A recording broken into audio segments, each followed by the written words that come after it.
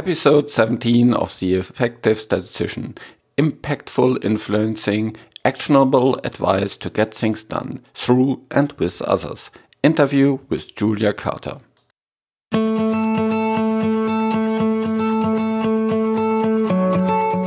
Welcome to The Effective Statistician with Alexander Schacht and Benjamin Pieske, the weekly podcast for statisticians in the health sector designed to improve your leadership skills, widen your business acumen, and enhance your efficiency. In today's episode, we have a guest, Julia Carter. She is our first non-statistician guest. Julia has built her own consulting and training company, Zest4, and she and her team specializes in developing training programs and resources scientifically tailored for technical markets, and that especially tailored also for statisticians. This podcast is sponsored by PSI, a global member organization dedicated to leading and promoting best practice and industry initiatives.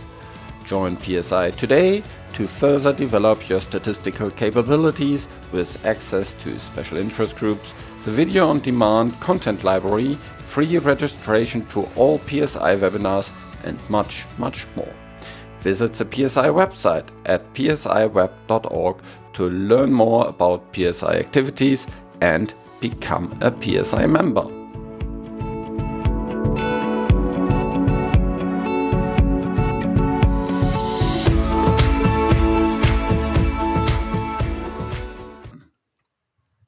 Welcome to another episode of The Effective Statistician. I'm here, as usual, with my co-host, Benjamin. Hi, Benjamin. Hello, Alexander. And we have a very, very special guest today. Hi, Julia. Hello. Hi, Alex. Nice to talk to you today. So today we'll talk about impactful influencing. And that is one of the key expertise topics of Julia. Julia, maybe you can first introduce a little bit about what you're doing, a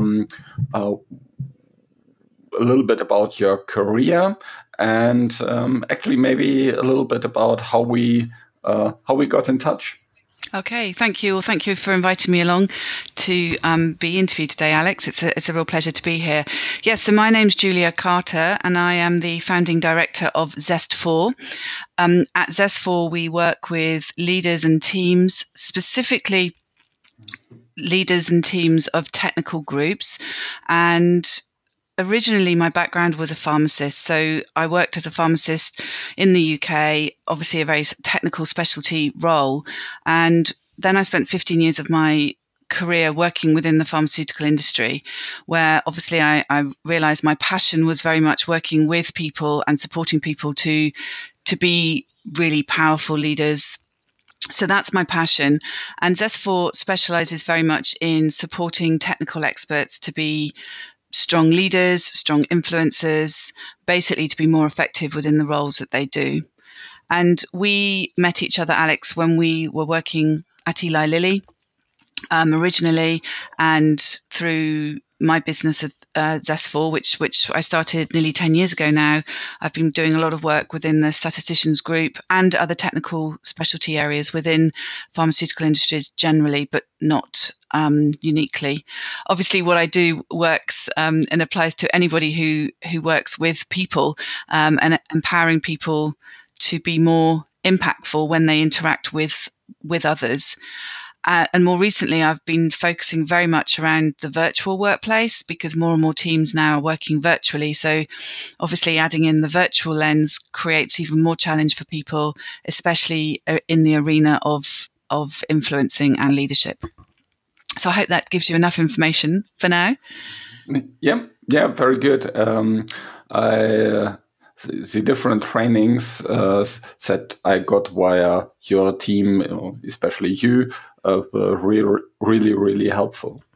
So why do you think statisticians or, technical people maybe in general need to be more influential? So when you get hired for these trainings, what are the kind of thought points of the different customers why they want these trainings? Well, specifically around influencing, I think the biggest challenge that anybody working in a sort of technical specialty, and statisticians, I would definitely class as that. I think generally speaking, there's often whilst the technical expertise is so strong, the ability to actually then get heard, be noticed, speak up can become very challenging, in particular for certain personality types. And my experience is often these people who are brilliant technically.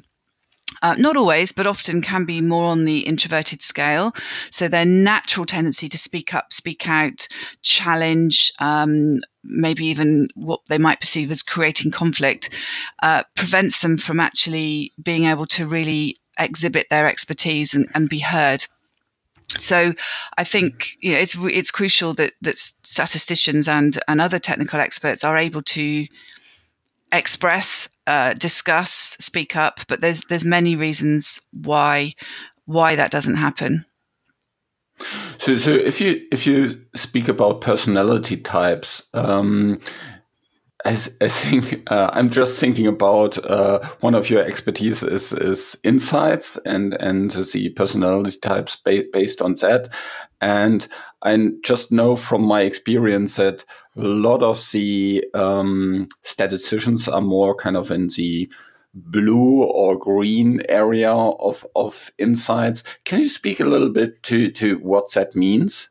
Of course, yes. So people who are either on the more introverted spectrum of personality, this means that their preference is to reflect internally, to have time to think things through before they speak out in general. It doesn't mean they can't speak out, but their preference is to internalize information, process it, and then put their case forward.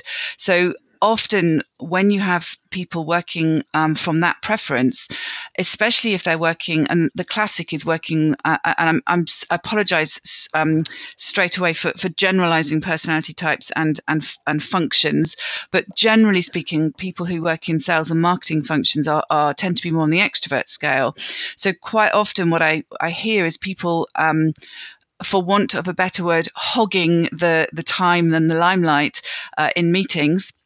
And you can imagine this is even harder in virtual setting, that people who are more on the introverted scale don't have the opportunity to speak out so much, or they don't put themselves forward. And I think what I often see is, especially in technical areas, people, they're being given new information in the moment and then being expected to give an opinion on that information. And that is really hard for people who are more internal in the way they work, because they need time to analyze, to consider. And because of the way these types are, they won't speak out if they haven't had time to fully process the information. And when I ask why, it's around not wanting to be wrong and not wanting to give information that hasn't been logically and carefully thought through. So it's an interesting challenge, and one where I feel that statisticians end up not being able to be heard at the table, because of this fear of not maybe speaking up the correct answer, because they haven't had the time to do that reflection with the new information they've just been given. Does that make sense? Mm-hmm. Yeah, yeah. Benjamin, have you been in these kind of situations before? Well, yes, not necessarily with statisticians, but I think this is a general type of persons that you just described, and I think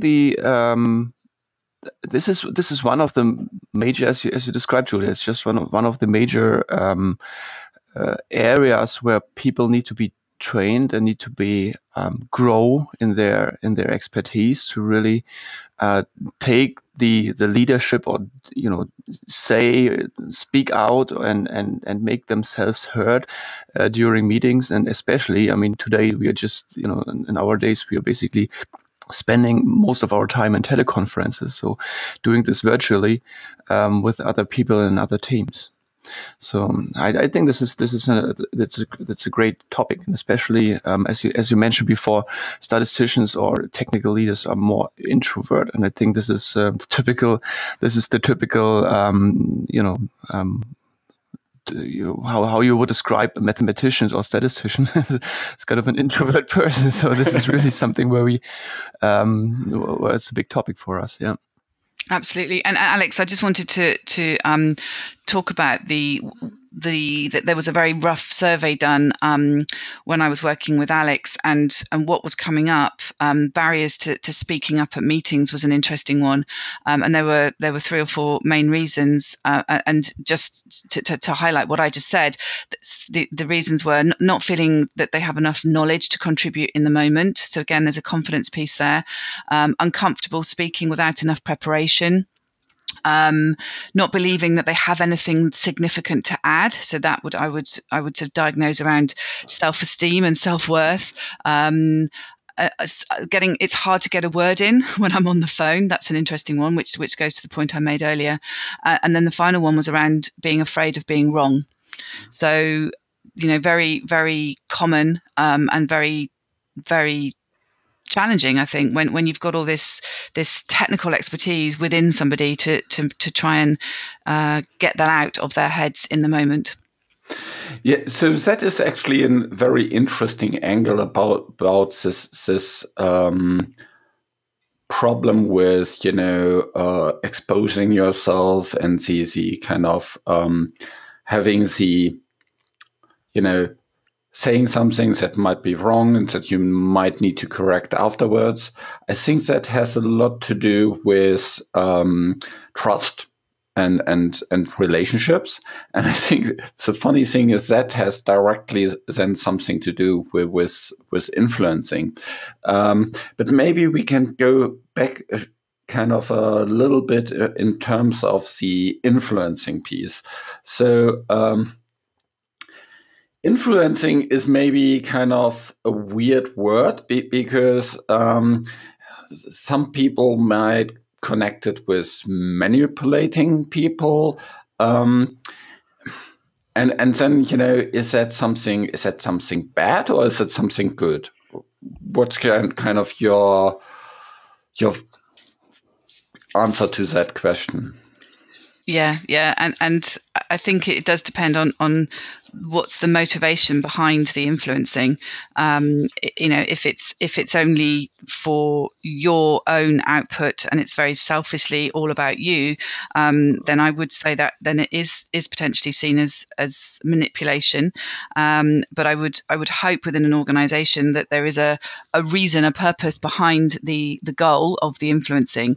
And when I work with people to help them be more effective at influencing, one of the first steps I talk about is really, really being clear about what is it that you want as an outcome of the influencing, and to just check in that outcome is in alignment with the strategy of the organization at whole.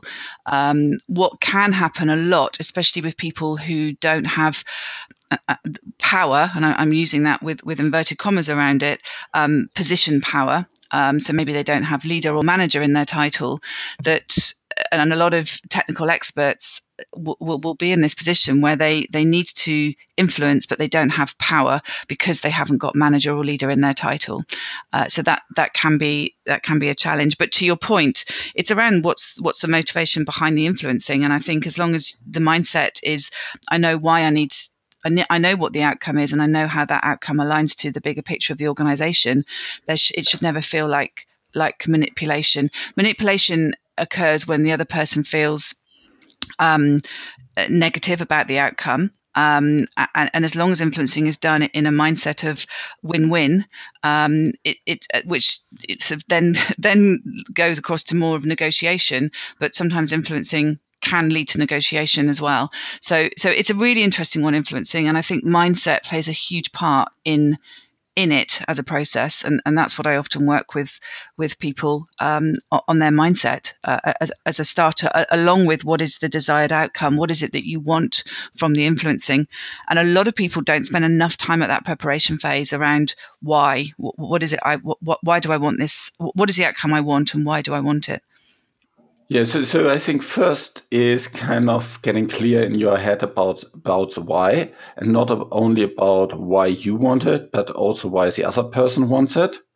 And I think there's where the negotiation and the getting clear about things and that also actually leads to relationship building.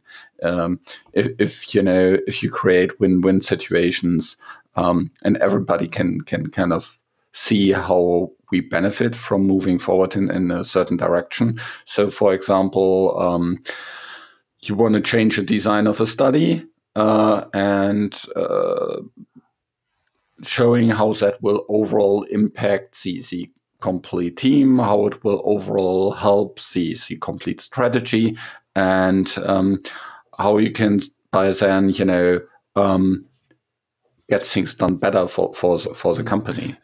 Yeah, maybe like a more general point. I mean, as I said, if you try to convince people, or maybe one step back is when you mentioned that there's we are talking also about not the powerful people, the ones with the leader or with the director in the title. So that one aspect is that you network and work together with other people on a specific goal. So influencing indirectly, let's say, or with support of other people.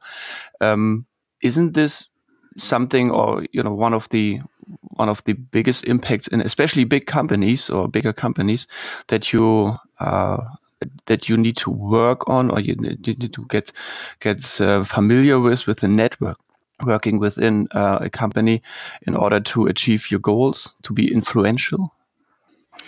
Absolutely. And if you are an unknown and people only know you maybe by a name, then your power of influencing is going to be hugely disabled. Having one of the I talk about power, influencing power, in my impactful influencing program, and personal relationship power is one of the list of different powers that are available to people, and one that I think is so easy to develop. It does take time, obviously, but really getting to know the people who are in your network, who you're going to need to be influencing as part of your role. Building that personal relationship is absolutely critical, and I think people don't do enough of it, especially in the virtual space. And really getting yourself known. I mean, even down to having a photograph of yourself on every possible touch point, where people, when they look you up, they at least know what you look like. And Alex will know that I go on and on and on about turning on cameras when people communicate with each other so that relationships can be built. I mean, there's many other ways, but that whole personal relationship piece plays a huge part in having power, and enabling yourself to feel more, to have more impact. When it's obvious, really, when we talk about it, but that's so strongly links to trust, because if we don't have relationship with individuals, if we don't feel we know the individual, we're not going to trust them. So trust plays a huge part in influencing, as to Alex's point earlier. So yeah, it's a fascinating topic, and I think power. Some people challenge me on that word, but for want of a better word, actually thinking about what power do I have here in this influencing relationship, and we all have access to different types of power. There's sometimes it is position power, sometimes it's not. What certainly statisticians have power, and again, Alex knows I bring this up a lot, is expert power. As statisticians, unless you are a statistician, no one is going to challenge your expertise. So if you're influencing from a statistical perspective, that's a huge bonus or power that you need to be pulling on. There's many different forms of power. Information power is something, again, that I think statisticians maybe don't appreciate the information you have that others do not. That gives you power. So there's many different ways, and I always ask people to sit down and think, in each situation where you need to influence, which powers do you have available to you, and which ones are you going to use in that instance? And if that one hasn't worked, can you pull on another one? And relationship power is the one that really there's no excuse to not have, because we can all spend time building relationships. It's just whether or not the motivation to do that is there. And actually, I think the relationship power is probably the most influential power of all. It's more influential than role power, and I think it's also more influential than expertise power. But on the other hand, to play with the network and play with the relationship power, you need to be influential. So it's kind of a circle where you say, on the one side, you need the expertise to build the expertise. No, I think it's actually you influence through these powers, I would say. So just as a little bit of a story to explain the point about trust and relationship and expertise power. So I recently had a very, very interesting story. So we had a virtual meeting, and it was some kind of governance meeting where new projects were discussed. And someone from there was someone in Indianapolis that kind of was a chair of the meeting, and someone else from one of the affiliates was proposing his project. And the leader in Indianapolis more or less directly said, "No, I don't know you, so I don't trust you, so you can't go ahead." And that was really kind of the story. And it had nothing to do with the expertise of this person. So he was in his position for 15 years within the affiliate. He had all the expertise power, but he had no power to get his project started because he didn't spend any time in building the relationship up front. And I think this is, and he also didn't kind of turn on his camera or anything like this and kind of introduced himself or something like this to build a little bit of a relationship in the meeting. So he couldn't pull on any powers and so completely failed. And only, when I interfered and, said, okay, I've looked into this project and it all makes sense. And I had a very good relationship with that leader. She said, "Oh yeah, if you think that's good, I trust you that you looked into it and then you can go ahead." And it was, it was purely about trust. And this relationship power. Yeah, I don't know you, so therefore why should I trust you?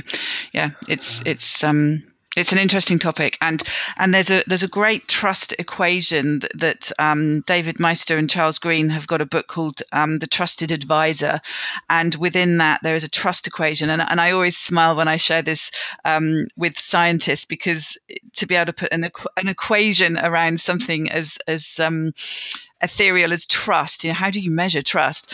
And the trust equation states that the level of trustworthiness, my level of trustworthiness equals my credibility in your eyes plus my reliability plus the strength of the equation states intimacy, and what that means is how safe or secure does the other person feel that I will do it, and how well do you really know me? So that's it's credibility plus reliability plus intimacy divided by self-orientation, and that's the piece that people sometimes get wrong. If it's all about me every single time we interact, if it's all because I want something, I am diluting the level of trustworthiness that you have towards me. Does that make sense? Yeah, that's actually a very, very interesting equation. Maybe we can go a little bit through the different components and speak to each of these. So what you can actually do to improve these things. So maybe let's go kind of backwards. So what can you do to kind of reduce the denominator there? So to make sure you're not perceived as self-oriented, or maybe start with not being self-oriented. Absolutely. So that's around really stepping into the shoes of the other person and hopefully being able to see what's in it for them, as a result of the influencing. And this is something that I will call empathy.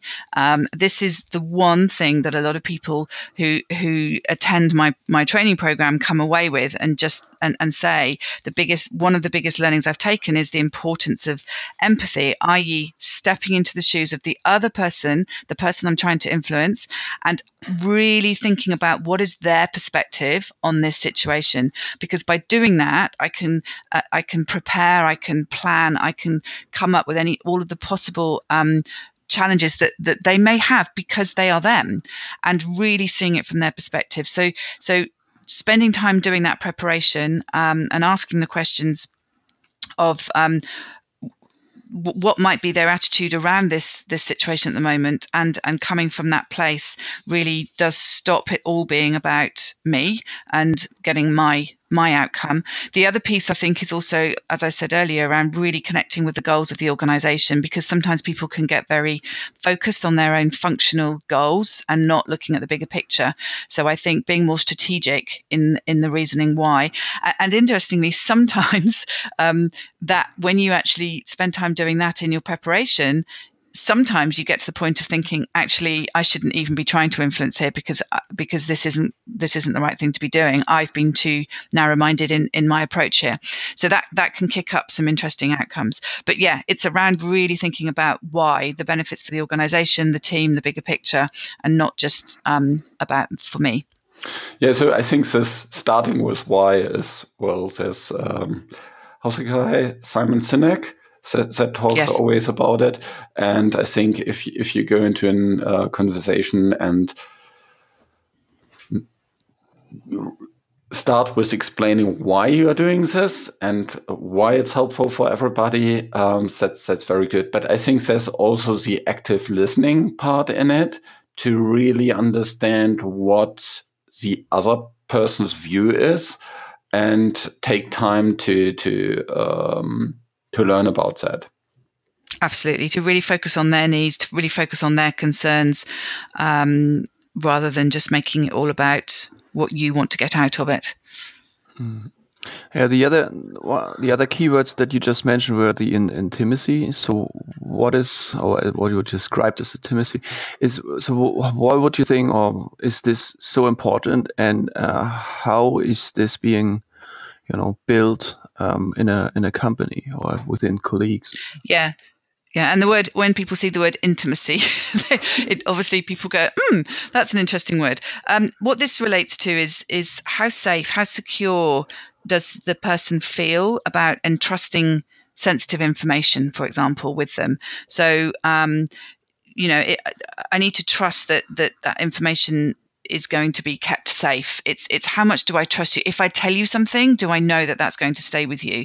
So it's this level of connection. I mean, I also look at this as how strong is my relationship with you as well, because I'm never going to feel that I can trust somebody if I don't even know them, because I've never spoken to them. I may not have even seen them. So why would I give information or share information with them when I have no idea what they're going to do with it? So it's about feeling secure, connected, intimate, safe with that working relationship. So that's what that connects to. And that very much is around building personal relationships, plays a part in building that level of intimacy. Yeah, I think there is really kind of being interested in the other person and learning about the other person, their kind of pain points, what are their hobbies. It's really funny, but just speaking about the last football game with some people helps a long way to build these kind of relationships. Sometimes it's yeah. Yeah. Sometimes, Alex, not for everybody. especially not about Bavarian Munich. But yeah, something, and this is I had an interesting conversation with someone the other day who, when I talk about building relationships, and let's just put the virtual lens on now, if I'm working with somebody who is a totally different background, area of expertise, sitting in a different country with a different language, we don't turn the camera on. They have no idea what I look like, because if they Google me, I'm anonymous, that I don't even exist. I'm never going to feel that I trust that person. So I do spend quite a lot of time talking about personal brand. If somebody was to Google me, and I know it does. This gets tricky sometimes within organisations, especially where people do want to remain more anonymous for personal safety reasons. But generally speaking, most people now are Googleable, if there's such a word. I think I might just have made up a word. But if you Google Julia Carter Zest4, you will see photos of me. You will see my brand. You will get a feeling of who I am and what I do. And in today's world, that's really important. And even within organizations, I come across people who don't even have their photograph on their personal profile. So how am I ever going to know you or get to know you? Sometimes I don't even know what sex the person is, because I can't work it out from their name. So these things are something, if we want to be influential, we really do need to focus on when people reach out to touch me, what's the experience they have? And that's around personal brand, really important, and something that, especially within corporates, people I think don't spend enough time thinking about at a personal level. They think about the corporate brand, they think about maybe a product brand, they don't think about their own individual brand. And it's really, really plays a key part in everything we're talking about under the heading of influencing, but specifically under this heading of intimacy, also credibility as well, which we'll come to in a second. Yeah. Do you sense the passion there? Yeah, absolutely. Yeah, completely. So let's talk shortly about credibility. Yeah. So credibility is really about how credible are we on the subject that we're talking about or the role that we're playing. In other words, do we really know what we're talking about? Now, this is an interesting one, especially for people who are more junior, because I often have people say, "Oh, well, I'm new to this, and therefore I'm not as experienced, and therefore not as credible as Alex, who's been in this for X number of years." And again, this is where mindset plays a huge part in influencing. So just to put that as an aside, because I know we don't have time to go into mindset as well, being credible, showing up credibly, every experience that people have with you they need to be walking away feeling that you have been credible in that interaction. So what I will always say to more junior members of teams is, no one is going to expect you to be the expert, because you have only been in the organization for 6 months or in your technical area of expertise for a few months. So to be relaxed and to stop comparing to people who are going to have more credibility because they are more experienced. And I do find people hold themselves back with their own mindset, telling them that they don't know enough or they're not as good as, and really working on that sort of self-confidence piece is also important. But it's around creating positive experiences that when people touch you, and I'm talking email, telephone calls, any interaction where you are touched by an individual, to make sure it feels credible for that other person without being inauthentic. And that's something just to watch out. Sometimes I find people trying too hard, and then that doesn't feel authentic, which can also impact credibility. Yeah, but I think it's really kind of making promises and keeping to these promises is already the first step. And that is irrespective of how senior you are. And actually, Alex, if you don't mind me interrupting, I would say that falls under the reliability. So we have credibility and reliability. Okay. So I totally agree. It hangs under the heading of credibility, but specifically it's the reliability part of the equation. So let me give an example, especially again in virtual. If you say you're going to send something through by the end of play, by the end of the day on Thursday, and you know that's not going to happen, to be proactive at telling people that due to conflicting deadlines, unfortunately, this deadline won't be met, but that you will be sending it by lunchtime on Friday, for example. It's being proactive at being reliable. And if you can't stick to your word, to put your hand up and again be authentic about it. That's just an example. Well, we have touched on so many different things here and so many different topics and guidances and tips on how to better be influential, also influential virtually. And there's so much more, but I think you have something special for our listeners today, don't you? I do. So we have pulled together a document called Impactful Influencing, which is a selection of articles that Zest4 has created, and it discusses quite a few of the topics we've talked about today, amongst other things. So yes, that's I think what people will find a very interesting read. Yeah, so you can find that on our homepage, theeffectivestatistician.com, and just go to the show notes of this episodes with Julia Carter, and then you'll get this ebook there. In terms of you, Julia, where people can find you and your company? So my company is zestfor.com. That's zestfor.com. So you will find you can contact me through that, and also on LinkedIn. If you search Julia Carter and Zest4, very happy to connect to anybody who would like to. We regularly post our articles within LinkedIn, and we get some very positive feedback that they're very useful to people. So if you want to follow Zest4 on LinkedIn, please feel free to do so. Excellent. Okay. Thanks a lot, Julia. It was really great talking to you today. Thanks a lot for following our invite and having this chat. I think it was very helpful. I think we're off for today, and you can listen to us next week with the next episode. And for today, we say bye. Bye. Bye-bye. Thank you. Bye-bye. We thank PSI for sponsoring this show. Thanks for listening. Please visit theeffectivestatistician.com to find the show notes and learn more about our podcast to boost your career as a statistician in the health sector. If you enjoyed the show, please tell your colleagues about it.